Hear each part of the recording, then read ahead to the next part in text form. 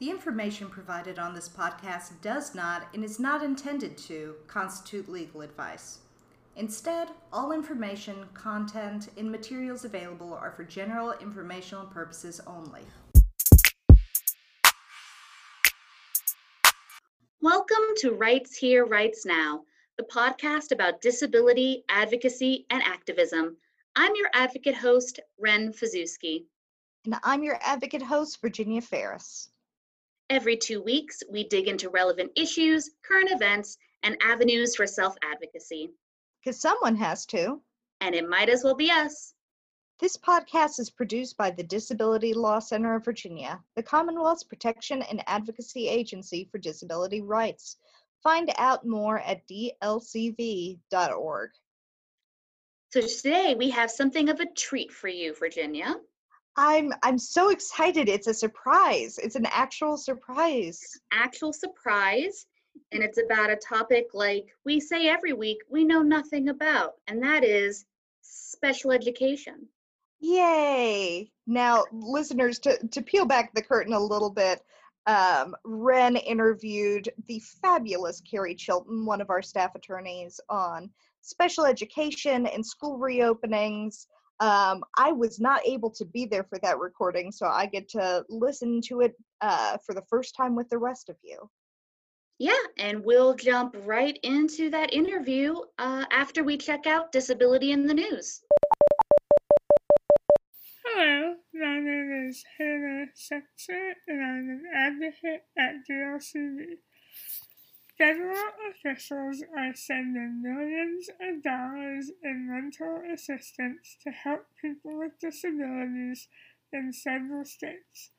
The Department of Housing and Urban Development, HUD, is distributing $74 million to state housing finance agencies to support over 2,000 housing units for the next 5 years.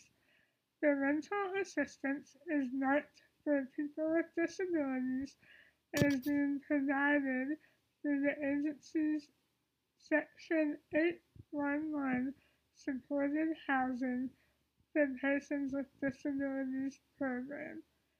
Ben Harsin, the Secretary of the HUD, said, "We are committed to ensuring people with disabilities have access to safe, sanitary, accessible, and affordable rental homes with the supportive services they need to live independently."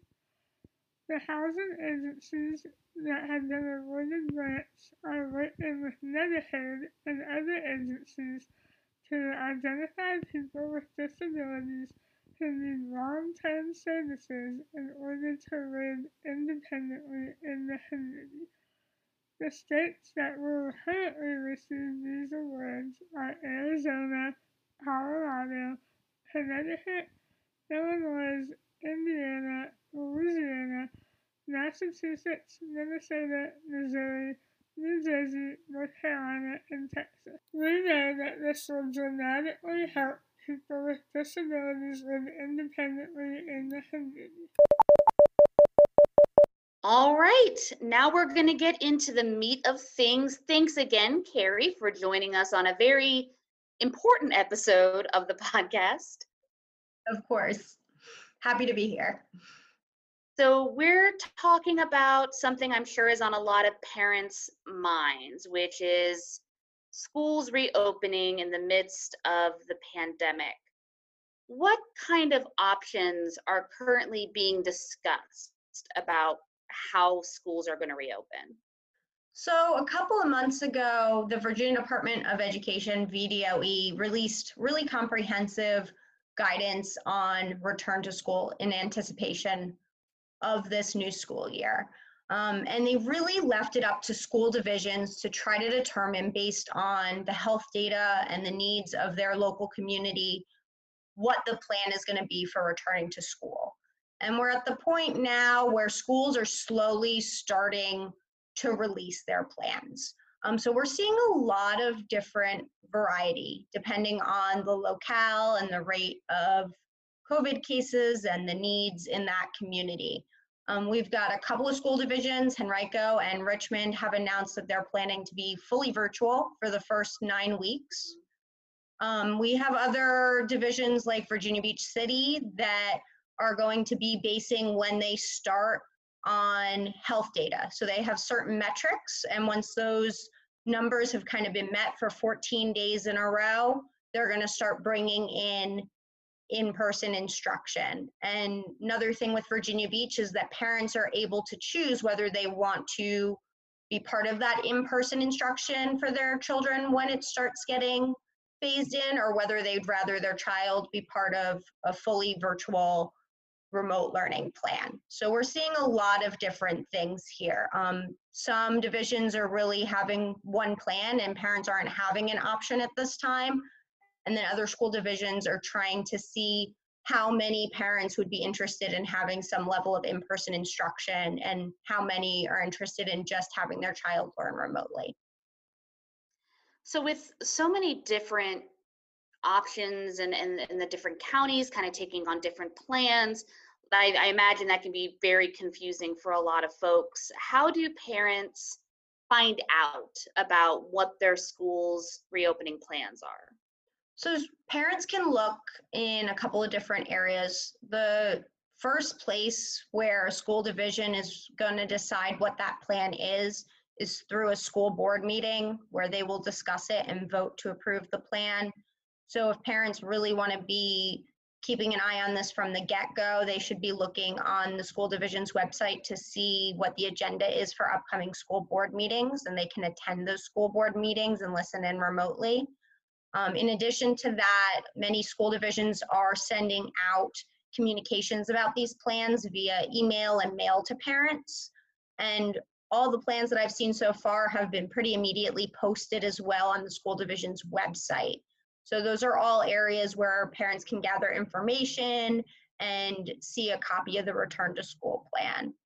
Now, many parents, as advocates as well, they read these plans and they may have additional questions or maybe don't understand exactly how this is going to work in practice.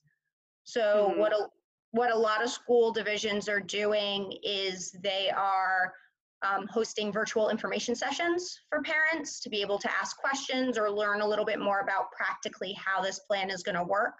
So I would definitely suggest that parents look on the school division website to see if any of those information sessions are going to be available for their division. Yeah, that's, again, I think everyone right now is really just trying to find the information, and knowing where it is half the battle. But being the Disability Law Center, obviously one of our particular interests is special education and ensuring that students with disabilities, are covered in these educational plans. How is special education fitting into this discussion right now? Well, it's really important for families who have a special education student to remember is that the I in IDEA stands for individualized. So, since the IDEA was created, there's been a focus on we need to meet as an IEP team and determine what support services, accommodations are required for this specific student, not what a student may get based on simply a disability or what all students with disabilities get. It has to be individualized to that student. And the federal government, as well as the Virginia Department of Education, has continually said throughout this entire pandemic that the tenets of IDEA are still there, IDEA is still in force, and that's going to apply to return to school plans too. So if parents are concerned that a certain return to school policy may make it so that their student, because of their disability, isn't able to access the curriculum, parents really should be proactive and request an IEP meeting to discuss that specific concern and really determine, well, does that policy need to be adjusted for that student? Or maybe that student needs additional supports or accommodations in their IEP because of that policy, and really work with the IEP team to discuss how things need to be individually tailored to that student so that they can access the curriculum. I think you bring up a really good point, because I know that we have heard concerns regarding IEPs and whether the IEP that their, folks, students had prior to the pandemic, how that was going to be changed or affected based on the pandemic itself, and of course the reopening. And whether, like you said, like meeting with the IEP team and how that works is something I know a lot of parents are struggling with right now. Right. So in addition to those cases where a parent may read the reentry plan and say, oh, I have a concern about this particular policy, IEP teams really need to be meeting with families in advance of the beginning of the school year, or as close to the beginning of the school year as possible, to review those IEPs. That in light of maybe all virtual learning or a hybrid model, what needs to be changed? Do we need to change goals? Do we need to change services, supports, accommodations? They may need different supports. They may need additional supports. There may be certain supports that just don't make sense or are not needed in a virtual platform. So IEP teams are really going to need to be, again, discussing with the family, determining what is needed for that individual student to access the curriculum. A really good example of a topic for discussion for probably many students with disabilities is those students who may have increased difficulty or behaviors in that virtual remote learning environment. And for example, in the IEP, there is related services that can include parent or teacher training. So IEP teams can discuss whether either a parent or a teacher who is now teaching remotely may need some training by maybe a behavior intervention specialist as to how to engage those students, tips and strategies for getting those students who may have more difficulty engaging in that virtual platform to participate. So that's something that really should be looked at for students with that need. And again, the IEP team should be discussing that with the parent. Mm-hmm. And as important as these discussions are regarding IEP, I know that some parents, are really focused on the fact that some kids have already missed so much of their education, that, really critical parts of their education due to this pandemic.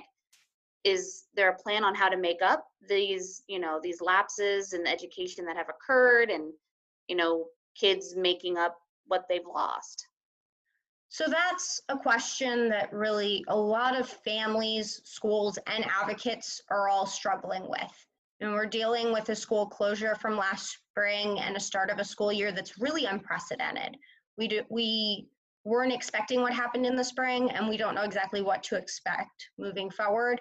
So that's something that everyone kind of in the community is bringing their heads together to try to determine what's needed. And again, that's going to depend on that individual student. So compensatory education, making up services for gaps in education, is a really positive concept, but for some kids, tacking on time at the end of the school day may just not work for them. They may be overwhelmed. So again, it's going to be really based on the individual kid. It's something that I think we'll have more information on as we move forward.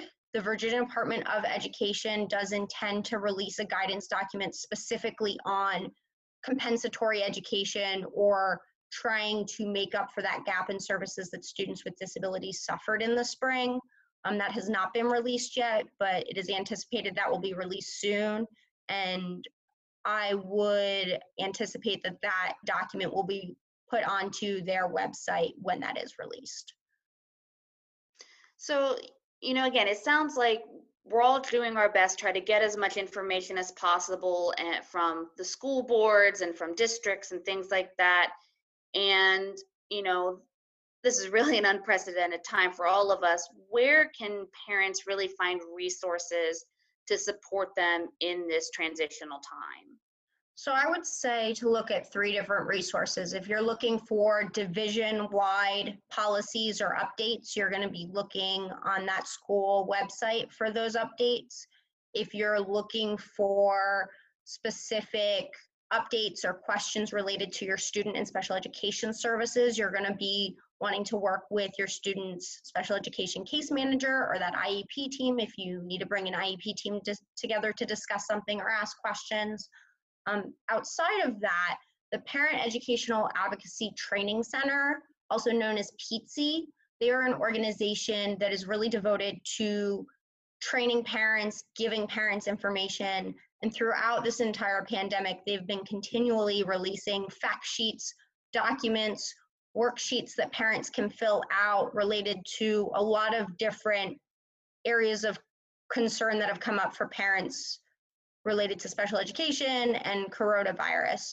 So in the last week or so, the Parent Educational Advocacy Training Center has released a back to school guide. And this is a really great document for parents to have an idea of maybe what questions to ask or things to think about as their child's returning to school.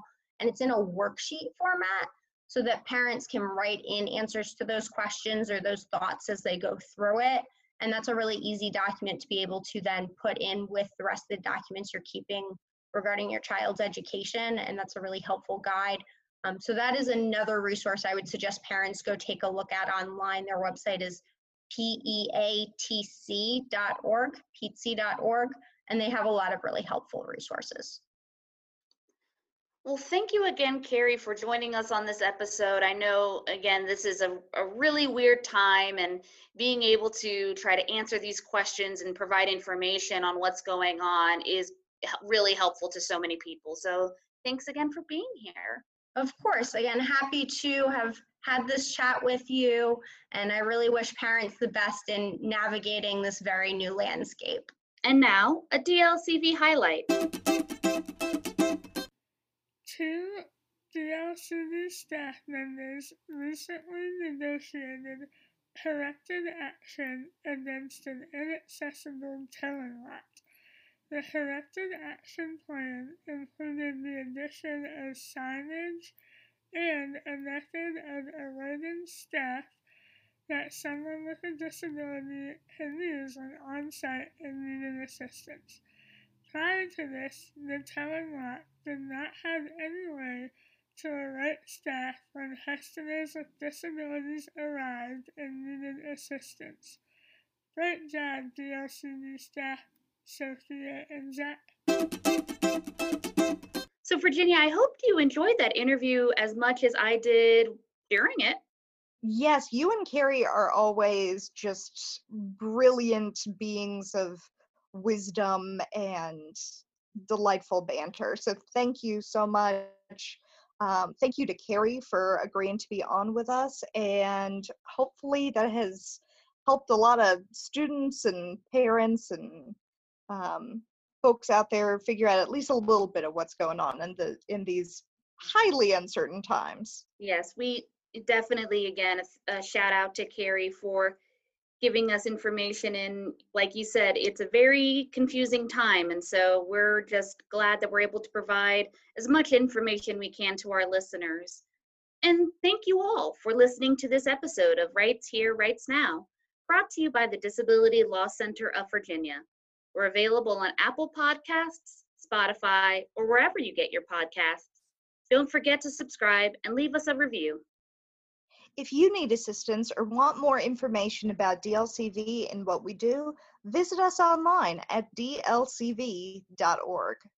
You can also follow us on Twitter at Disability Law VA and share us with your friends. Until next time, I'm Virginia Ferris. And I'm Ren Fizewski, and this has been Rights Here, Rights Now.